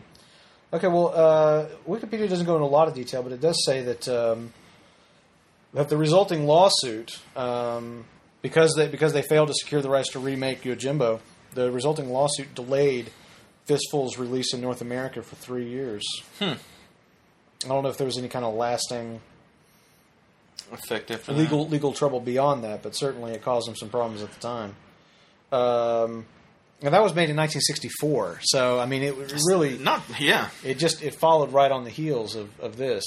This is a great bit of comedy here. It keeps trying to poke up to the floorboards, and people just keep running through this goddamn room. It's a little bit like some days you just can't get rid of a bomb. It's a little bit like that. Or a body. One crazy eye. I really love. We didn't really talk about it, but that whole escape sequence where he's crawling around underneath the houses and everything. It's a really great bit of business, and it's like I can't really think of like an analog for like how you would do that like in a western, I mean western as in like like a North American style film, or let's just say western, like a western that took place. How does it happen in? How does it happen in like say? I'm struggling to remember now. I'm trying to remember what happens when he. But certainly you can't go crawling underneath all the buildings because we don't construct our buildings the same way. Everything's not built up off the ground. Yeah. The way that buildings in Japan often were, I guess. So I always found that like really inventive, and I guess just unique, because you just don't see that kind of thing, because architecturally, you can't really do it. Do that, yeah. That same. I guess we go. I guess it's like the equivalent of like sneaking through the air ducts. Yeah, people are forever sneaking through those air ducts. By the way, don't ever sneak through the air ducts. They're not big enough for you. Yes, they're nowhere near the size of what you've seen on TV. That's exactly right. Go on YouTube and look up videos of supposed master criminals trying to break into businesses through the air ducts and getting stuck and calling 911 from inside the air ducts to have the fire department fish them out. Go watch those videos before you go trying to sneak through any air ducts. Although back when the Star Wars Special Editions came out, remember that giant like 13-foot Millennium Falcon that Toys R Us had hanging in the rafters? I do remember that. I totally wanted to crawl through their air ducts. I do remember that was definitely back in the time where we really legitimately considered stuff like that. Like we talked, like you and I, the law. You and I and Eric. Well, what we talked about, as I recall, was that we were going to sneak into the store and try to find a way to hide in the store until after they closed. So stupid. I remember that. What I remember talking about is, okay, what we'll do is like we'll climb up the the shelves and like hide on top, hide behind the top stuff where they usually had bigger boxes up top and stuff. That was going to be our brilliant scheme. Is we were going to climb up the shelves. We were going to hide on the top racks of the shelves behind like the big boxes, wait for the store to close, and then we would have run to the place and we would cut down the Millennium Falcon and make off with it. And of course, never mind, motion sensors, cameras, video recording equipment. The fact that I still don't know that we could have gotten it down on our own, like it would have needed a small crane. None of us owned a truck at the time. How would we have transported it? How would we have just, and I can't remember like our brilliant, because the whole thing was like, well, who gets it? We were like, well, like we'll each keep it for like, like we'll just hand it off, like we'll each have it in our house for like a month or something like that, and then we'll. And then we'll hand it off. It's probably good that we never. It's probably good we never did that. It probably is. We might still be in prison because we would have had to shank somebody while we were in there during our first couple of years. That's right. It could have been bad, but and it seems we were definitely much more schemers back then. we were total schemers, but I don't think that.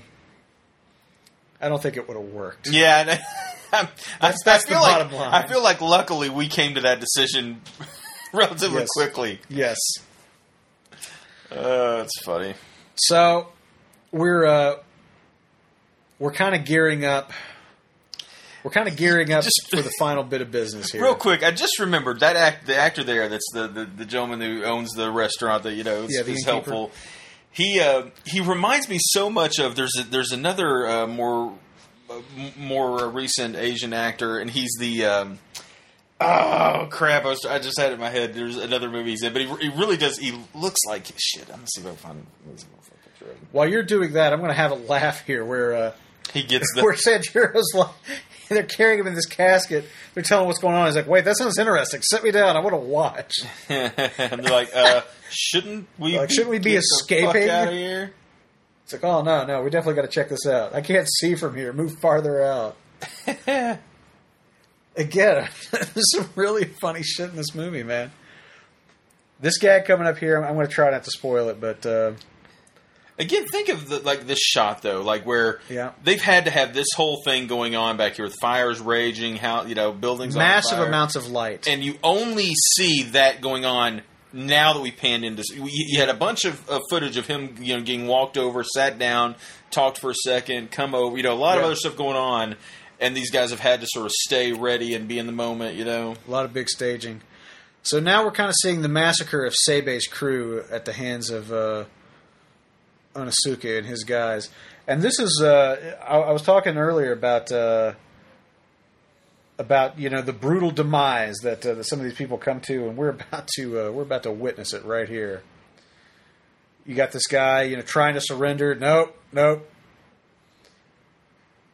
We're not taking any surrender today.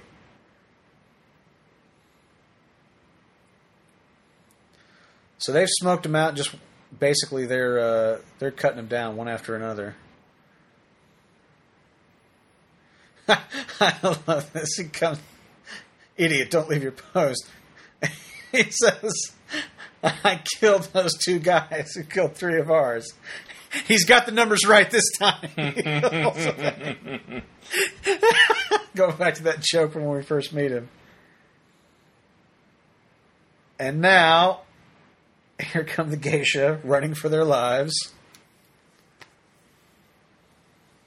And here she comes, bitter to the end.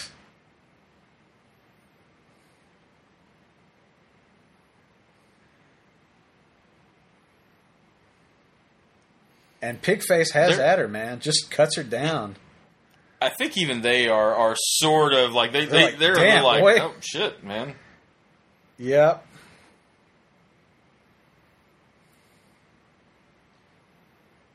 Yuichiro.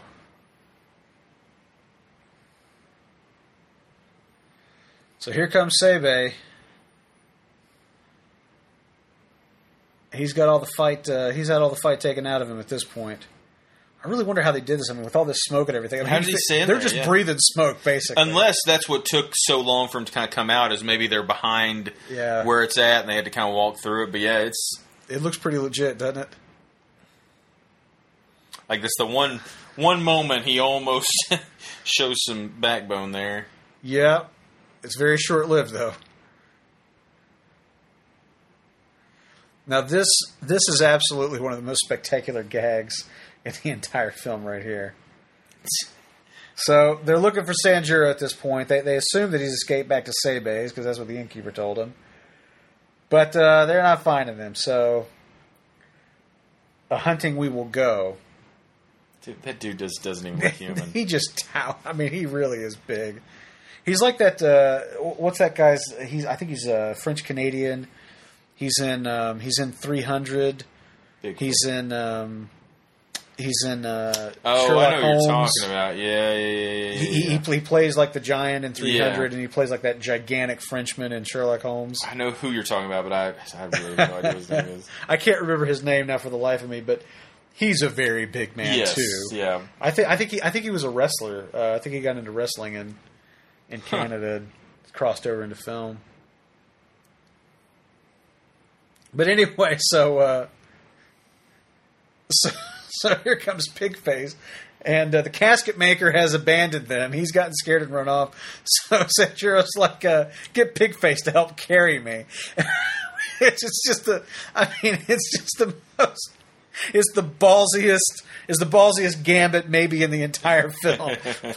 But they fortunately picked the stupidest person alive to pull it on. Look at his face, Oh, dude. dude, it is. This guy is incredible. And the innkeeper knows exactly what to do. Yeah. Knows to goad him on and To question his his courage. And then the irony is that the guy goes practically skipping and running into the next scene. He's just all too happy to go running. Look at this, running into the graveyard. I'm not afraid. I'm not afraid. I feel like there's a scene in Seven Samurai where he did a similar thing where he was like carrying. He just doing that up. Yeah, keep trotting along. Of course, he's getting scared shitless now that they're in the. Yeah.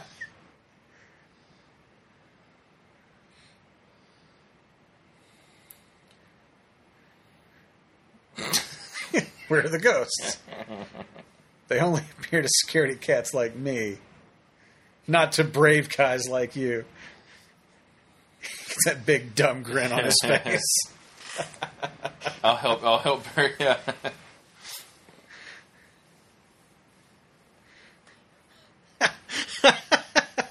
Yet again, I forgot I've got to beat him up. Off he goes. Very convenient. And again, something that that probably has kind of become a cliche in modern movies, which is the predictably stupid bad guy that the good guys are able to take care of. Yeah. It's not quite as bad as hey down there, having a little trouble. Can you give us a hand? TK421, why aren't you at your post? TK421, respond. What's he say? It says negative. We've got a reactor leak here. Give us a few minutes to lock it down. Large leak, very dangerous. Who is this? What's your operating number? That's a boring conversation anyway. I tell you, Sanjuro's not looking so good here. Look at this fall. Smack. That looked like that might have hurt a little bit. I wouldn't do that. Not at my age. How old am I? Now this gag here, this is fantastic. This is a reverse motion shot where they're running the camera backwards, and you can see there's a string on the knife there. That's to give the illusion of him. To give the illusion of him throwing it. Like they've got the knife stuck in the floor with the leaf. They yank the knife out. The leaf goes blowing. They follow it. I mean, it's just it's a simple trick, but really well done. And you think about it, like we can see we see now, we clearly see the string hanging on the end there and whatnot. But I mean, honestly, back in that day, people weren't looking for things like we're in a day and age where people try to pick shit apart. That's the thing. I mean, these days, if you did like some CG shit on that, if you went and I did some rig removal, I could delete that string in After Effects. Yeah, you go in, you delete that string, and the effect is so seamless. And it's just it's just a really simple just reverse motion shot. But man, I tell you, sometimes the old ways are still the best ways. So we find out that It's been what? How many? It's been a couple of days, right? Or yeah, was it? I can't remember how long it's week? been. I get the feeling it's been maybe a week or so. But our friend the Coffin Maker, who we've been running down this whole film, man, he comes through in a pinch, looking to get out of the way. And I think he does too, because I think he. One, there's nobody left in town. I mean, it's like who is he going to protect or who is he going to care about? But I think he does sort of, he's not quite as bad as all these other characters, Exactly. so he sort of feels bad for the innkeeper. And we start this shot, and you think this guy might be fucking dead, and stretching his neck on a rope. Again, using the wide frame, using the deep focus. Look. Using all the dimensions available to them in this shot, really an outstanding film. And then as we crane up here, we find out that he is in fact still alive. But it's a great device. With Sanjuro in that little temple, throwing the knife and everything. It simultaneously kind of gives us an indication of so he's doing better. He's getting his strength back. Giving you some hope that he's going to be able to. He's going to be able to affect some kind of retribution in this scene. But what you don't really kind of put together until just a second here is the fact that he knows that he's got to take out Onosuke in his handgun. So he's been practicing just for it. He's been working on a method to disable him. Oh, come on, sir. What do you need all this training for? You're just going to push a button. Put your hand on that wall. Note, your enemy cannot press a button if you disable his hand. It's actually still... it's not good. It's not a great movie, but it's got some decent moments. It's got some quotable. It's got some quotable moments. Mostly thanks to Michael Ironside and Clancy Brown. Yeah. I watched that not too long ago, and I think I watched it on TV. I tried, and it held up okay. It wasn't nearly as but then I think I tried to watch the sequel. Oh my god! Yeah, like that series went downhill so quick. I mean, it almost didn't feel like professionally made. And maybe it wasn't. Maybe it wasn't. It was just maybe it was actually Casper Van Dien's web show, and they just put in CG bugs in the background. God, it was not good. It was bad. Now check out what they're doing here. This is kind of interesting with cinematography. Notice that we've got Sanjuro full figure, dead center frame, and we're mirroring that with Unosuke, and it's a really interesting and kind of subtle way of communicating that. I mean, there's other guys there, but this fight is really between them. Well, and they do sort of position so you can still see everybody, like in front, or the fairly major characters left. You know? But really, this is about these two guys at this point. And this is great here. Watch this. Don't come any closer. Watch Sanjuro.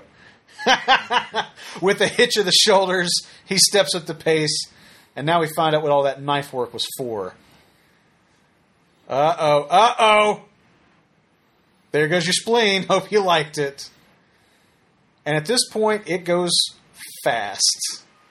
Yeah, that is an interesting thing. You think like these days, movies just they would just eke every one of these kills out basically. And here we go. The kid at the beginning of the film that's running away from home to to go be a gambler, and Mifune sends him packing back to his mommy. Full circle, as I promised. But yeah, you're right. I mean, modern films, they would. I mean, they would milk that action scene for all it's worth. And I'm not saying that that's wrong. It's definitely a much more kind of simple approach in this movie, but it's effective on a different level. Well, and it lets them, I don't know, it's almost like it lets them focus on the more important aspects of it. Because really, at that point, you're just wanting to see that revenge. And they're like, look, he gets his revenge. It's more important to see other aspects of it, what's going on. And this is... I love the blood the blood leaking out from under this guy into the soil. Oh, yeah, man. It's rich I love stuff. that, like, he feels naked without it. He's kind of playing on his... Yeah. Like... The same way that Sanjuro's been playing everybody... Onosuke is he's gonna have a go at it here in his final moments. And what's kind of interesting about this is that I don't think Sanjuro really plays it like he doesn't know what the guy's doing. Yeah. he's just betting that he's wounded him severely enough that whatever he's planning, he ain't going to have time to actually pull off. And I think he's even sort of like, I don't know. It's like part of it is like to give him some sort of like, yeah, you still can get one over on me to a certain degree, like but. And he's certainly trying to. He's certainly scheming to, but it ain't going to work. It's also kind of interesting the way that Kurosawa uses guns in his films. They kind of represent, I think, the encroachment of the modern world on, the kind of the samurai era. The end of the samurai era, which definitely came about through modernization and westernization of Japan, and in a very similar way, like the rifle in Seven Samurai is kind of symbolic of the same kind of thing. The end of one way of living and the introduction of another. And also sort of I think they played a little bit for almost like I don't know, almost to a certain degree, like the weaker men need the weapons. Exactly. Like yes, exactly right. That definitely seems to be the viewpoint Kurosawa was taking. Yeah. And maybe weaker is not even, but just that they use it as a crutch versus as a tool or something. That's right. A real warrior doesn't need that.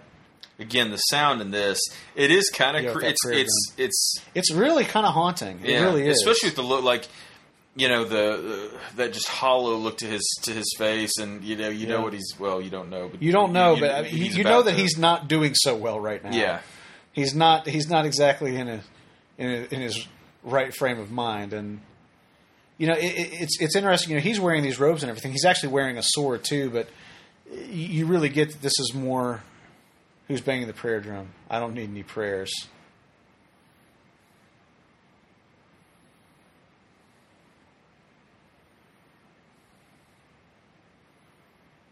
Guy takes a long time dying, but they do some great stuff with it.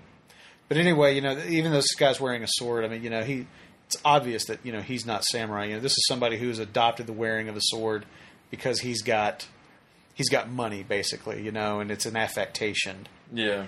Having said that, though, that is not going to prevent him from using said sword to gut his rival. And that's kind of the interesting thing, is at the end of all this, it's still about these two guys, and he just does what has been a long time coming, it would appear. Although it doesn't really seem like he's going to be able to enjoy the spoils of this. He seems pretty far gone at this point.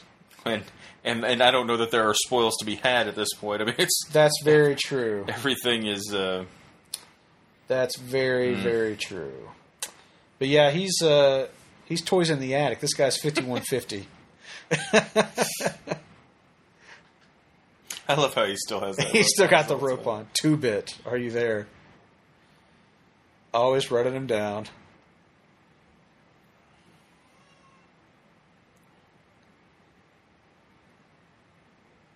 Chilling last message.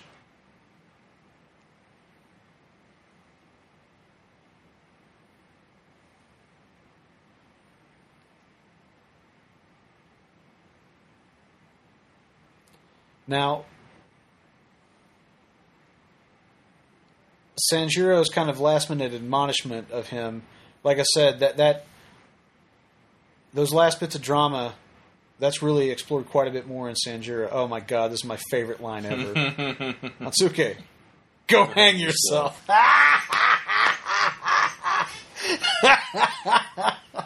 Fuck you! Oh my God, that's great. But that last bit of dialogue, and as if that wasn't enough, this bit here is great too. Of course, they kind of foreshadowed this with the Yakuza's robes. Here it comes.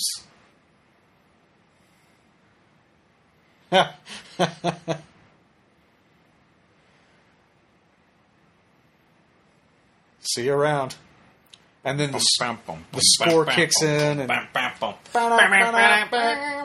oh yeah, dude! I tell you, it's classic. Oh my God, that last bit of dialogue too. That he says he died as recklessly as he lived. Like, I love the idea that he's like, look, you're dying now, rather than think of your loved ones or care about whatever. It's like you're literally your last thing is that you still want to kill me and that you'll be waiting to kill me. It's I don't know. It's very I don't know. It's awesome. It's such a good movie. It's fucking awesome, is what it is. So there you go, guys. Akira Kurosawa's classic, brilliant film Yojimbo casts a long shadow in the annals of film history. For good reason. If you haven't seen it before, hopefully, I don't know, like, for people that are watching these that haven't maybe seen these films, if they are watching them first, then listen to the commentary. But if not, go back and definitely watch it without us yammering on, because it's much more enjoyable without us. Well, and really the music and the sound and it's so the delivery of lines, like everyone, it's just such a good film. And unfortunately, I don't know that we'll necessarily get to do another Kurosawa film anytime. Just because we love that so many films of it, but just it may be a while before doing Seven Samurai, but it's like 3 fucking hours. It's like 3 hours, and it's a commitment. And Sanjuro, I actually haven't seen Sanjuro in a while, so we talked about doing that. We've talked about a couple different films, but anyway, I would highly suggest if you haven't seen some of the other stuff, definitely go check it out as well. Yojimbo's a great entry point, for like if you've never seen a Kurosawa film in your life, Yojimbo ain't a bad place to start. Yeah, no doubt. It really ain't. It's a great film, and I think it holds up incredibly well. Oh, absolutely. I still love it. It's just badass. Just such a good flick. Forwards and backwards.